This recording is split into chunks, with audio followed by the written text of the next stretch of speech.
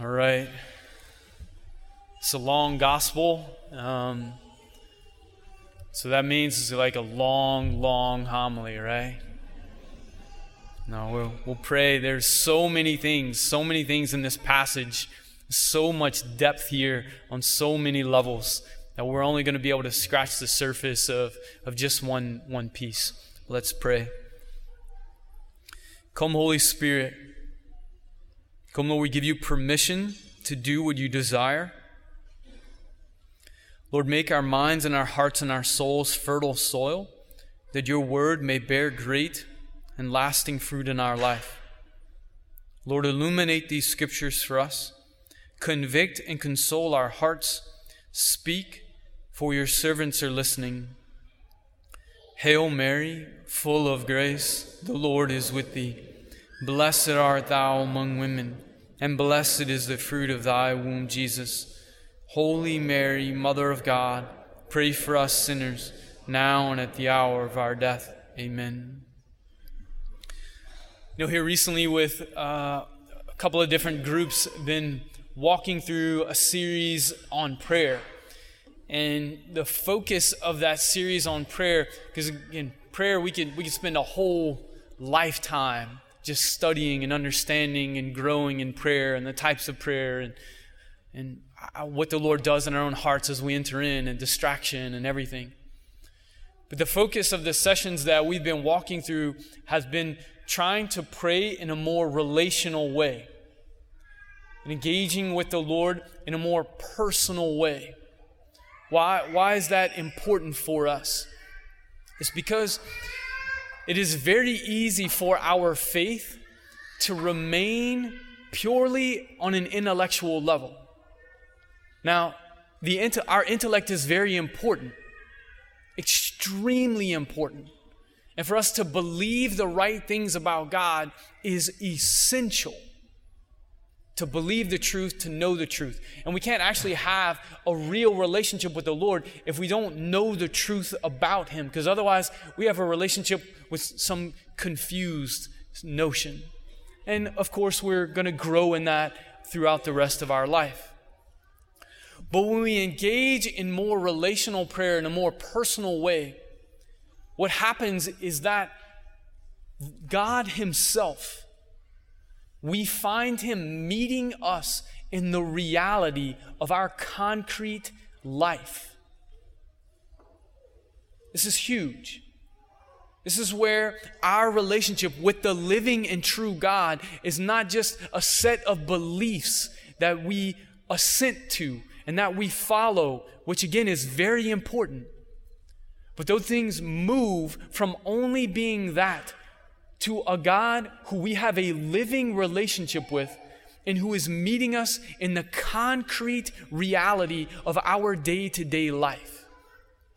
And so I want to talk about that concept in relation to this gospel passage today. Particularly, I want to focus on Martha.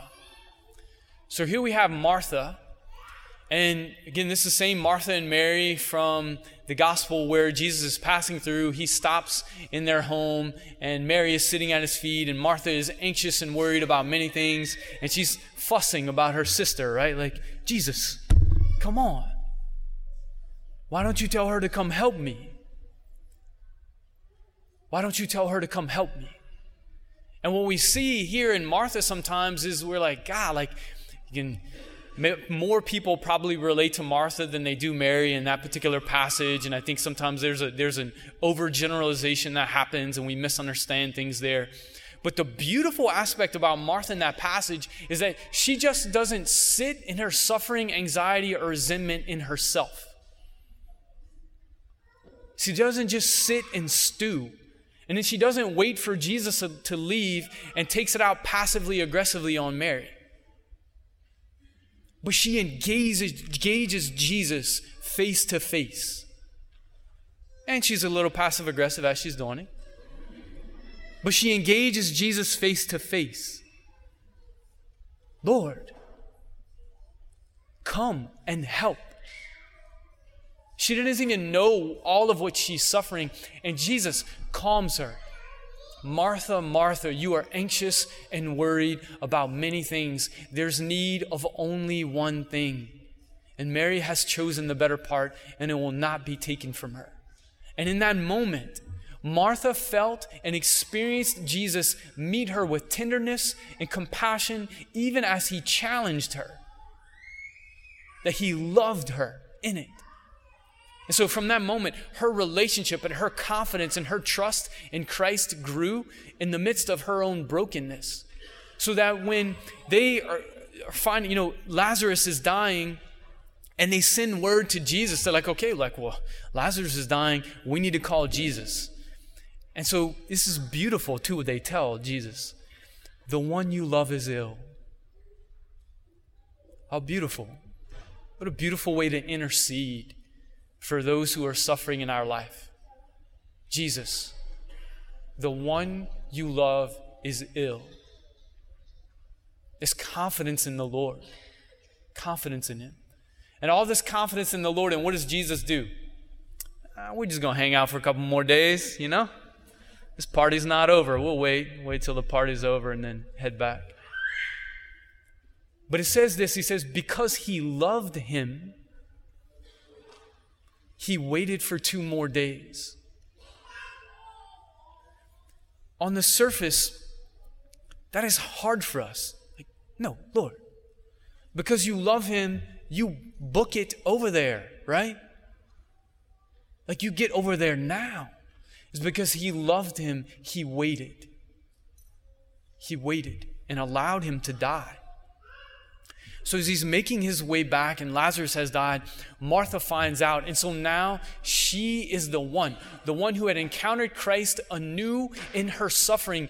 Jesus met her in her anxiety and fear, in her envy, in her jealousy. He met her with tenderness in her home, and now she has this renewed confidence and love and experience of Christ. So she runs out to meet him. Like, I'm suffering. I need to be with the Lord. I need to be with him. So she runs to meet Jesus, and she says, Lord, if you would not have been here, my brother would not have died. This honest vulnerability. Jesus, we told you the one that you love was ill, and you didn't come. And now he's dead. If you would have come, he would not have died. But then listen even to the greatness of her faith. But I know even now that whatever you ask of God, he will give you. So again, Martha's wrestling with all of this, but she's honest and encountering the Lord in this beautiful, honest way, vulnerable way. And Jesus says, your brother will rise. And she says, I know he will rise in the resurrection on the last day. And so here again is where Martha has this truth, where she has come to believe in this development of the Jewish faith and belief in the resurrection. And so she has believed that, yes, okay, Lord, I know that. He will rise on the last day. But then Jesus is meeting her in her suffering in a profound way here. I am the resurrection and the life. Whoever believes in me, even if he dies, will live, and everyone who believes in me will never die. And so he asked her, right? Do you believe this? Do you believe not just in the resurrection of the dead, which I think, again, if you're in this church, odds are you believe that. You believe in the resurrection of dead, of those who die in Christ will rise again. And then death enters into our life, or suffering enters into our life in a profound way, and it can shake us. Right? It can shake us because of the real suffering, of the hurting of someone who is lost in our life, or it doesn't even have to be death. It could be something else. And so then this honest wrestling with Jesus we have with Martha, and she's like, he says, I am the resurrection and the life. Do you believe this? And here again is a beautiful statement. She says, yes, Lord, I have come to believe that you are the Christ, the Son of God, the one who is coming into the world. Jesus, I have met you in my suffering. And so it's not just this idea up here, but this real lived encounter with you. Lord, I believe this about you. So now, as Martha is suffering, we see what happens. He said this, and she goes and calls Mary so that she can have this encounter. As Mary is at home suffering and wrestling with believing in the Lord and believing in the resurrection, but just consumed with the death of her brother, she's like, no, Mary, I want you to meet Jesus loving you in your pain right here and now. And so he comes. And then they're weeping. And then Jesus, his heart is moved in their suffering. And they say to him, sir, he says, where have you laid him, sir? Come and see. And this is, Jesus wept. Brothers and sisters, when we are suffering, the enemy comes to lie to us. God does not care about you and your suffering. He cares about these other people. He's doing these other things. He does not care about you. Here for us in this scripture passage, the heart of Jesus is broken open as he weeps at the loss of his friend. Weeping. It's not like just like a little tear. Not misty-eyed. He's weeping. This is compassion. Compassion means to suffer with. Passio is Latin for suffering. Com is with. Compassion is to suffer with. He is suffering with them. And brothers and sisters, suffering alone is an experience of hell in some way. But suffering with Jesus is an experience of communion, even as it is painful. Suffering alone, again, when we're turned in on our suffering, and this is what the enemy wants us to do, to turn in on our suffering, where we're staring at our suffering, where we're just ruminating and ruminating and ruminating, or if he invites us to turn away to something to distract us from it. Busyness, entertainment, drugs, unhealthy relationships. But the invitation is to face the one who is the resurrection and the life. The one who meets us in our suffering and who knows it personally himself. And who has the power to transform and change it. And so we have Lazarus now. And Lazarus is in the tomb, and it says he's been there for 4 days. And for the Jewish people at that time, they believed that the soul stayed with the body for the first 3 days. And after 3 days, the soul would leave the body. So on the 4th day, that was it. It was over. There was no coming back. And so Lazarus is there in a sense we can see this. He is an image of us turned in on ourselves in our suffering. There is no life because I'm just staring at the suffering within me. And the enemy is pressing and pressing and pressing and removing all hope and removing all understanding of the Lord being with us. And so Jesus breaks into the tomb. Roll away the stone. And he calls out to Lazarus, Lazarus, come out. Lazarus, come out. Stop staring at your wounds and look at me. And this is not to say that, hey, pretend like it doesn't hurt. That's foolishness. Jesus is not pretending like it doesn't hurt. He is weeping. But when we stare at our own wounds, when we have this like navel gazing, it rots us from the inside. And so our call is to turn to the Lord in our suffering and to be honest with Him. Lord, where the heck were you? Lord, where are you as we are suffering? But it is what happens in that moment, what happens in those moments is that we meet the real Jesus in our real suffering. And there was power there. Sometimes our circumstances are changed.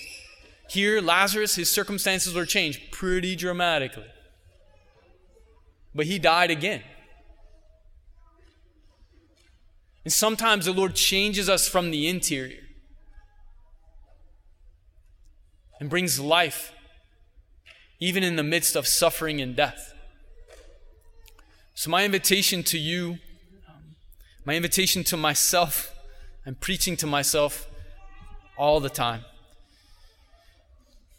is that in our suffering, the enemy wants us to either stare at the suffering and get caught in this hopelessness, or to run to distraction. But Jesus invites us to look at Him. And if we can't do that and we see our brothers and sisters struggling to look at Jesus, Jesus invites Lazarus' friends to help. They're the ones who roll away the stone. They're the ones who unbind him. So we need to help each other, point each other to the face of Christ, to our suffering and crucified and risen Lord, the one who comes and weeps with us, who enters the cross and the tomb, but pours forth the power of the resurrection so that we can meet Him. And when that happens, again, Lazarus died again. Martha and Mary, they died and they suffered. But as they met Jesus in the reality of their suffering, the real Lord, it transformed them and changed them. It's like the apostles in the upper room. What allowed them to persevere through being martyred is because when they were afraid in the upper room, scared out of their brains, Jesus met them and they did not run from the honest encounter. Temptation to distraction, temptation to be drawn within ourselves. Let us encourage each other. Look at the crucified and risen Lord. Jesus weeping with us. Jesus calling us to be with Him. And what did He say to Martha? What did He say to Lazarus? What did He say to Mary is this: I see you. I see you. I see your suffering. I see your pain. I feel your pain. But I am with you, and you are not alone. I am the resurrection and the life. He who believes in me will never die, and even if he dies, he will live. Come, Lord Jesus, give us the grace to engage with you in a personal way. Not just stay stuck in these ideas of the faith in our mind, but to engage these ideas of you, the true living God, in our heart, that you may meet us with compassion and the power of the resurrection.